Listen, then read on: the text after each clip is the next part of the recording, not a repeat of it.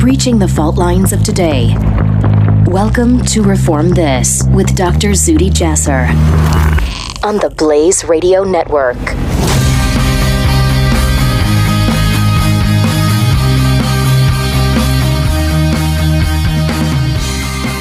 Welcome back to another episode of Reform This with Zuhdi Jasser. It's always great to be with you. The doctor is back in the house. Yes, we've got a lot to talk to you about. This is the episode. This is not only the episode, this is the podcast that I hope you guys come to hear the truth, to hear frank talk about the realities that face us in national security, counterterrorism, in policies, in what we should do as a strategy against radical Islam, against the jihadists, what I still believe is the greatest threat to humanity in the 21st century. And I think the problem starts with Muslims and ends with Muslims. Not all Muslims. Obviously, the majority I do not believe are Islamists, but a huge plurality believe in the theopolitical movement of political Islam. And from that pool of radicalism comes the militant Islamists who are the terrorists. And it's a problem that is a theopolitical problem of Muslims, and only we can solve it. And in this podcast, I try to do my little contribution to fixing that, to reforming, to bringing Muslims in line with modernity. And I hope we can start the conversation here. It needs diverse ideas. And you know what? Next week, I told you about this last week, we are going to be in Minneapolis, in Ilhan Omar's backyard, asking the appalling questions. Yes. Myself, Ezra Nomani, Shireen Kudosi, leaders in the Muslim reform movement of both ethnic, political, social, diverse backgrounds, religious diversity, are going to be having a conversation, a town hall with Minnesotans, with Muslims and non-Muslims, an interfaith conversation at the University of Minnesota in Minneapolis. We're going to be talking about honoring Islam by asking the appalling questions. You might remember I shared with you a little audio a few weeks ago of Ilhan Omar dressing down Ani Zonafeld, because Ani, the head of the Muslims for Progressive Values, had the temerity to ask her what we should do more to speak out against FGM. I actually thought her question was pretty soft. And she asked her how she wanted to leave her mark in work against FGM and the horror done to young women, young girls. And she responded by a sarcastic review of, "Oh, what should we do? I'm getting so tired. I'm getting so tired of condemning Hamas on Monday and Al-Qaeda on Tuesday and FGM on Wednesday and yada, yada, yada. These questions are appalling," she said. Well, we're coming into her backyard, and we will be there not only this week, but we are going to plant our consciousness in the backyard of every apologetic Muslim that doesn't ask the question of how we can be better, but settles for the question and for the answer of that we are the lowest of expectations as American Muslims. And our response is going to be, we can do better. We can do better than CARE. We can do better than Islamism. We can reform the ideas that are strapping our community down from any modernity, from any creativity, and radicalizing our community.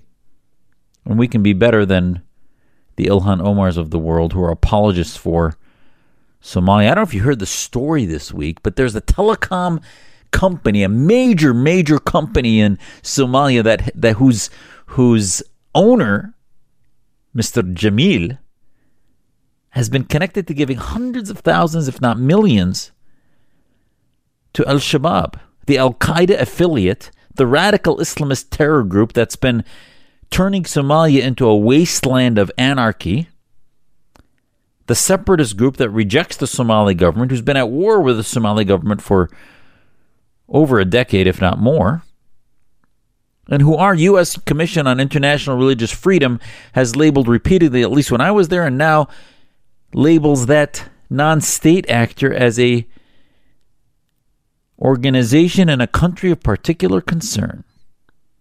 which means that our State Department should put forth certain sanctions to prevent and counter what that organization does. And this week, Ilhan Omar puts out a tweet that calls on, there was a terrorist attack on an Hormuz telecom facility, and they believe the terrorist attack came from a Kenyan radical group. And Congresswoman Ilhan Omar puts out a tweet and says she calls on the American government, she calls on the Somali government to protect Hormuz because of all the good things that she's seen from them. And she remembered in the tweet in 2011 how much advancement and modernity they brought to Somalia. That's a paraphrase, but she basically tweeted out the handle for the telecom company who's been connected to financing terrorism and is part of the kleptocracy, the mafioso tribalism of Somalia. And she called upon some new type of American foreign policy, I guess, that protects radical corporations. Now, listen, we can get into the details of it. She's Somali. Maybe you can argue that she has some information, or you can make an argument that actually she's doing a hat tip to the tribes of the refugees that are looking to see if she's going to help certain familial tribal interests in her motherland. And she gave them a hat tip that those who are employed by industries that Hormuz funds, that she will help them out. And I'm not necessarily saying direct terrorism, but I'm talking about at least the establishment of the Somali government, Somali economy. And she also is trying to pretend to be a peacemaker and care about human rights when in fact she never condemns the Islamist radicalism. She never condemns jihadism. Her district has the highest rate of radicalization, highest rate of jihadist foreign fighters leaving Minnesota to go fight in Somalia. Her district has the highest. Actually, her district, Minnesota, has the claim to fame of having a video put out by Al-Shabaab that actually spoke out to and reached out in the Somali language to Somali refugee citizens living in America, telling them that you should make your life more valuable, serve in the jihad, leave Minnesota and come join the jihad with Al-Shabaab. They gave a little hat tip to her district. The Investigative Project on Terrorism called for her to condemn that video. She's repeatedly ignored any attempts for contact or response to that. So she had all in a tiff a few months ago when President Trump insulted her. Yes, now he could have used probably a little better language as far as, go back to the country, whatever that is. That actually is not the issue. The issue is his tweet in which he said she should care more about Somalia. If she really wants to fix a country and live the blessings of being an American, then maybe look at what's happening in her own motherland where she may have family members, etc. And the left looked at that as so horrifically nativist and absurd. And in fact, so if that's offensive, why is she tweeting about telecom industries to get protection as if her expertise on Somalia is what navigates her to that point? Okay, yeah, I talk about Syria a lot. My motherland, my parents escaped Syria's political refugees. But I also recognize that also holds me then with a significant amount more responsibility to address radicalism and jihadism and not to give apologetics to put America and the West into anesthesia about the real problems of the ideologies from folks that immigrate here as refugees. But that's not what she's doing. She wants it both ways. She claims victimization and targeting for racial identity politics by her political adversaries from the president on down when they identify her conservatism with her hijab or her political leanings as an Islamist, and then she screams bloody murder as a victim of fascism and racism when they ask her about that stuff, about why she's not speaking out against FGM, and she protests a little too much. And then she speaks to the fundamentalist Islamist community and now says no comment when she's asked about infidelity, asked about an affair with a gentleman that reaped in $250,000 as a consultant to her campaign, whose now ex-wife in a divorce proceeding says that Ilhan Omar was the other woman. So here's a woman full of contradictions. Now, was she having an affair? I don't know. Most of us don't really care. But at the end of the day, we should care if she's presenting herself as a conservative, family value, progressive Islamist. Wow, there's so many contradictions there on my head spinning. But if that's how she's presenting herself, it becomes relevant. If she's presenting herself as an expert on Hormuz telecom company in Somalia, then you know what? The disproportionate criticism where she says the wall has concentration camps and she doesn't even care about what the Islamist jihadists are doing in Somalia, that's a contradiction worth talking about. That's why we're going to Minneapolis. We think the Minnesotans deserve to hear from Muslim leaders that have platforms. Maybe we don't have 500,000 followers, but we certainly have a challenge to her monolithic monopoly on American Muslim voices.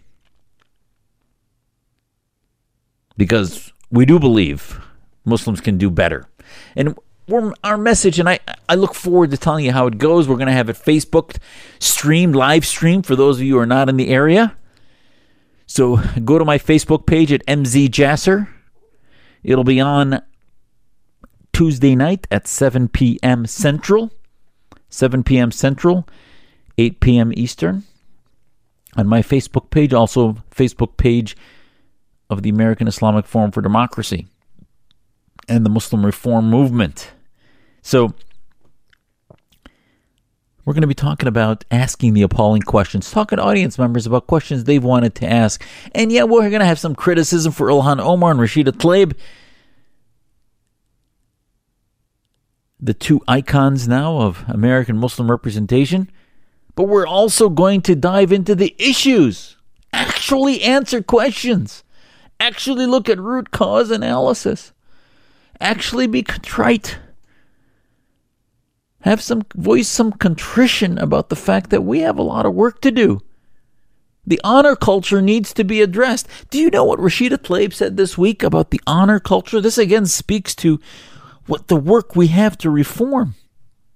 Shireen Kudosi wrote about this at the Clarion Project this week. And actually, initially I thought, oh wait, I heard Rashida Tlaib talk about this honor killing in the Palestinian areas. I thought, oh wow, she's actually starting to talk about things that she might be able to impact in a positive way rather than a victimized, anti-American, anti-Israel kind of way. But no, she figured out within 10 seconds how to twist it into some kind of contorted nonsense. As Shireen says at the Clarion Project, and I'd ask you to look at her article, she said a few weeks ago, 21-year-old Isra Gharib, an aspiring makeup artist in Bethlehem with a large following on Instagram, asked her mother if she could take a date and date a certain man. She had chaperones on the date. They liked one another, and they got married. Right before they were going to get engaged, Gharib took a video of them together at a coffee shop and posted on her Instagram account.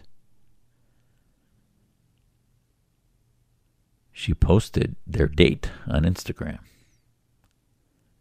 Cousin was outraged at the honor breach. Father was informed, and they beat her. Threw her out of a 2-story window, and she had a spinal cord injury. She was bruised and beaten. And she responded by saying, "I'm strong, I will live." And the story is just not only tear-jerking, but reminds you of how absurd the culture is. It was ignored, the story, by Western media. What did Rashida Tlaib tweet out? She said, Isra's death illustrates an ever-present toxic masculinity and control over women's bodies and lives.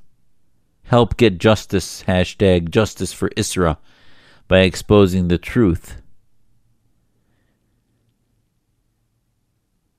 And then the article that she links begins with a disclaimer that honor killings are not a problem specific to Muslims or the Arab world. Oh no, it has nothing to do with Islamic fundamentalism or Wahhabism. Not at all. None of the Salafism. So, Tlaib then goes on to blame the honor killings for the occupation. No, blame the honor killings on the occupation. So therefore blaming Israel for the toxic masculinity. I mean, that's going to be the next Gillette ad. You know, the Gillette ad that failed where they talked about toxic masculinity. All of a sudden, one of the brands of American culture, which was masculinity now, this new term for the left is toxic masculinity. An ad that, by the way, tanked Gillette's profits for the last 6 months. But no, an Islamist, now Tlaib may report she's not an Islamist because she has the language of a sailor, doesn't wear a hijab, and for all practical purposes appears to be secular. But from a theopolitical purposes, who she hangs out with, the radical Hezbollah supporters, the Islamist Hamas supporters, she might as well be the dream of any Islamist theologian out there. She could not be a better warrior, a better soldier for the jihad than the power of her pen, the power of her tongue. And her apologetics, by the way, are just nuts. I mean, it is crazy. And it shows the disingenuousness of a politician that wants to blame Israel. And the pathology where she starts touching on, she must realize how dishonest she is. Because she talked about control of women's bodies. So does she really believe anyone who attends mosque? And as I tweeted out, I said, well, if you talked about the reality of the honor culture, you would upset the ammos, which is the uncles in Arabic, the sittis, which are the grandmothers in Arabic. You'd upset the ikhwan, the akhis, the brothers. So all the parts of the family of the tribe would get upset with you if you actually called them out. But she doesn't call them out. She finds a boogeyman, conveniently the Jewish community, the Israeli state, and then makes her little sideswipe about, doesn't use flagrant, obvious terms which are the truth, like misogyny, but she talks about toxic masculinity. So it's the masculinity that's toxic, rather than the misogyny and the theological oppression of a theological interpretation which uses Quran, our scripture, to tell women that they get half a vote in a quarter of the inheritance, that they cannot be divorced by themselves, that the man has to divorce them. They can't choose divorce. That hitting them is okay as long as the man doesn't lift his elbow up off his side. Now, that's not from the Quran. That is from Hadith, which I don't believe is legitimate. And all those other things I just went through, I believe, are either misinterpreted or need to be reinterpreted, whichever way you want to say it. But the Salafist, the fundamentalist orthodox interpretation that tries to imitate what the radicals think the Prophet did, and I say think because, again, these are all stories and narratives that can be looked at through different lenses with a projection of modernization that allows ijtihad or modern interpretations to project how the same scripture could be reread not only at the founding of the religion in the 7th century, but then in the 11th century, the 13th, the 18th, and now the 21st century, in a way that looks at, well, how can you look at this through the lens of equality? If you believe in pure equality of men and women, what do you do with that passage about a quarter of the inheritance? Maybe you say it doesn't apply anymore because now men and women have equal chance of being the primary breadwinners, the primary whatever it may be, and the way you want to describe the household. There are ways to interpret it in which it holds true to the modern feminist movement, which took centuries in growth, but needs to be honored from a human rights perspective, a humanitarian perspective, and a rational perspective. A rational one. No human being can believe that a woman can be treated any way less than the equal of a man. It's just irrational. And yet Tlaib doesn't get into that theological debate. She wants to blame, in her bigoted, fascistic way, she wants to blame the West, Israel, the Jews, and toxic masculinity. Now, we need to address the root cause. If you watch Al Jazeera, if you watch Al-Qaradawi, the cleric of the Islamists, of the Brotherhood, that inspires the spirituality, the interpretations of the Brotherhood, it's all these clerics that you never see on Islamist television, you never see on Palestinian jihadist television. No, that is the brew, the cauldron that brews the jihadism of the toxic, not masculinity, the toxic Islamism that ends up in honor killing, in honor culture, in FGM, in honor abuse. And the honor abuse, by the way, is not just physical abuse. There's mental abuse. There's a prevention in equal education, equal opportunity. And this is orders of magnitude worse than we even admit in the West. There's so much work that needs to be done. We see what the Me Too movement did, opened up the eyes of a West that has gone through an acknowledgement of the need since the suffrage movement to allow voting and better property rights and income equality for women. But now we simply have such low expectations for Muslims. The Saudis talk about letting women drive, and all of a sudden, oh, good, reform. Muslims are reformed. Yep, it's all done. Not really. The Saudis are deflecting you. That's not happened. There's no clerics talking about reform interpretation. They're just hanging a little, they're dangling a little, demonstration of acknowledgement that women are going to be more modern in one step, and 20 miles they need to go yet. They're putting them on councils in a small little town in Saudi Arabia that doesn't matter, not on the judicial council in Mecca or Jeddah. No, they're on little towns. So there's a lot of work that has to be done. But listen, if you guys get anything from this podcast, if you know any Muslims, if you're working in reform, the mantra should be, we can do better. We can do better. We can do better than Rashida Tlaib. We can do better than Ilhan Omar. They exist and we will counter them. They have a right to believe what they believe, but they are not in line with Western values. They are fringe radicals that are anti-feminist, anti-progressivists.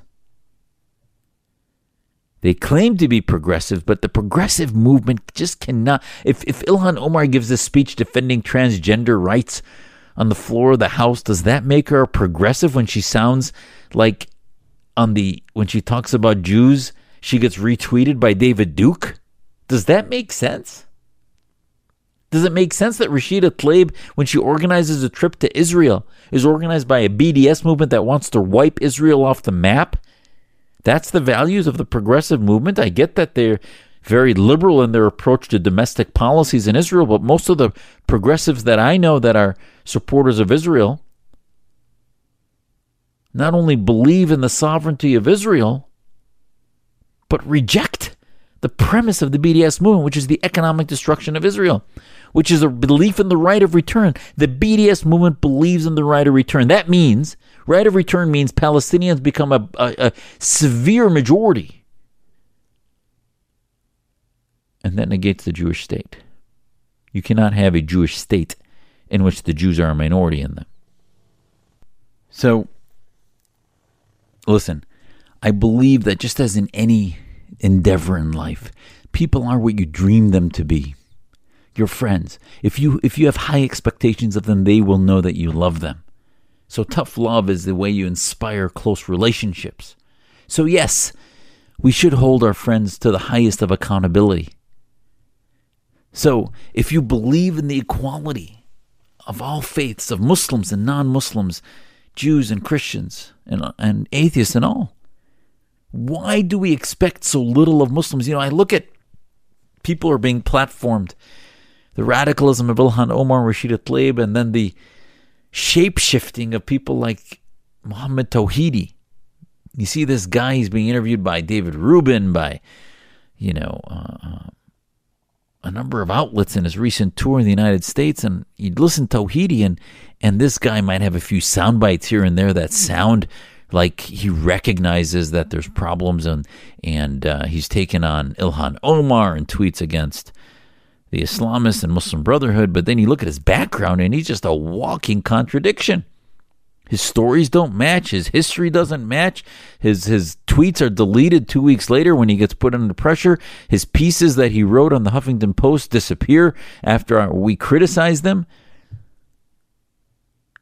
And he's a follower of Ayatollah Shirazi. And you look at the Shirazi sect, it's a heterodox radical offshoot in the Shia tradition. So no doubt he's going to be anti-Muslim Brotherhood, anti-Al-Qaeda, anti-ISIS, anti-Hamas, because those are Sunni radical groups. He's a Shia radical. And that Shia heterodox is going to be anti-Khomeini. So the West has their head spinning, and they hear a guy who sounds like he's pretty good, and he's anti-ISIS and says things like they are, and let's lift him up. He's a great guy.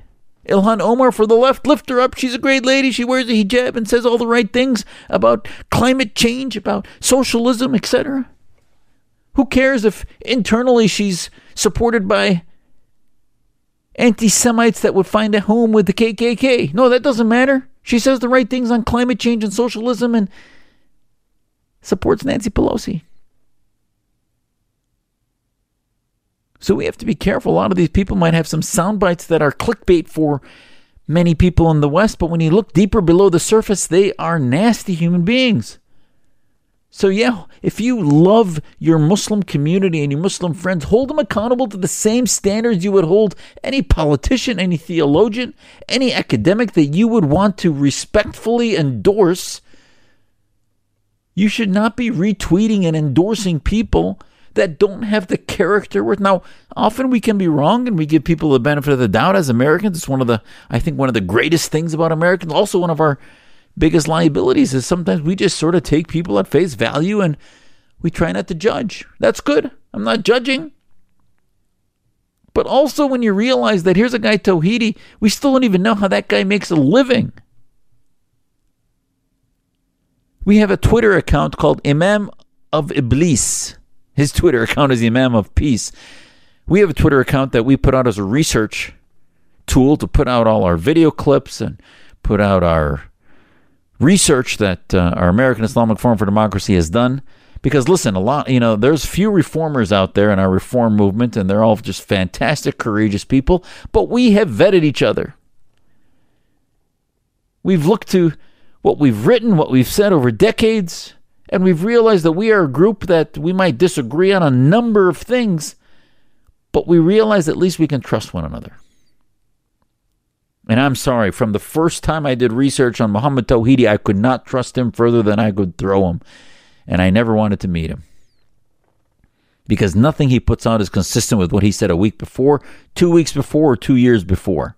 He says he got radicalized and reformed in 2015, and then there's videos and tweets of him saying just offensive things in 2016, 2017, 2018, in which he describes the Prophet's wife as a whore and other things that are quite divisively sectarian that a radical Shia cleric would say. And yes, there are radical Sunni clerics that say the same things about the Shia. I do not say those things. But if someone's inconsistent in doing the taqiyya, pandering, if you will, I'm going to call it out, whether they're Sunni or Shia. And we work with Sunnis and Shia and Ismailis and Ahmadiyya and all the different sects in Islam. This is not about, actually, it's about fighting sectarianism. And the most deceptive of the heterodox are the ones that can be the most dangerous because they work on creating division so that they can pretend to rise above the rest. So we can do better. Muslims can do better than the clickbait folks. So next time you hear somebody that says something you agree with, that's why I do these podcasts. Get on the record. Have some material out there that you've said that can be vetted week to week to see if we contradict ourselves from the things we said 2 years before about our own history. It's important. Muslims can do better. Hold us accountable. Reform cannot happen in a cesspool, in a swamp of folks who lie about their past, who deceive about what they're trying to do, deceive about the relationships. Tawhidi couldn't even come clean about his relationship with Shirazi. When you corner him, he'll say, oh, well, I've separated myself from Shirazi. Oh, okay. That's why you saw a picture hanging behind him. When you say, how is it that you have credentials of a cleric? Oh, he's anointed by Shirazi. So he got his credentials from Shirazi. When you ask him about what he's reforming, all the things he's reforming are actually the Sunni hadith, not the Shia radicalism. So when I talk about reform, I look at my own mosques that I attend, the Sunni radical teachings that if I had not been raised in a pro-American household with a modern interpretation of Sunni, more Sufi Islam, I would have been radicalized by those teachings. And I address them front and center, the Bukhari, the Sahih Bukhari hadith, the Saudi interpretation of the Wahhabi translations of the Muhammad Khan Qur'ans. When you ask Tawhidi about Shirazi, he just minimizes it. If he was honest about reform, the thing he would spend the most time criticizing is the clerics that radicalized him, if he was radicalized. And I think his whole story is made up, actually. So, no reform can be successful if it's led by folks that are deceiving and telling the influential, economically successful, globally dominant Western democracies, telling them things they want to hear so that you can fall into their favor. And the Islamists do the same thing. They tell their constituents what they want to hear so they can stay in their favor of the Islamists so that their tribes are not offended and they continue to blame the Zionists and the West. Yeah, so hold us accountable. Are we demagogues or are we honest navigators for the truth and for reform? Muslims can do better than the current people being platformed for our community. We need to be held to our own best standards, our own best possibilities. And we can do it. And that's, I think, what American history is all about. As Abraham Lincoln said, America is the world's last best hope. You can't be that last best hope if your leaders are paper-thin icons of contradiction. Look forward to next week letting you know how our little town hall in Minnesota goes. And then I'll be speaking the next day at CPAC Minnesota, the Conservative Political Action Conference, that will ask the question, some people did something on 9/11, and I'll tell you about that. Looking forward to talking to you all again. Thank you for being with me this week. This is Zuhdi Jasser on Reform This.